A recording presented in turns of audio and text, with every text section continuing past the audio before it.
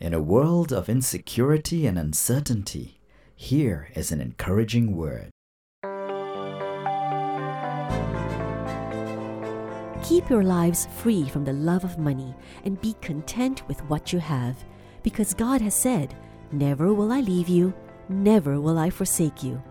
So, we say with confidence, "The Lord is my helper, I will not be afraid. What can mere mortals do to me?"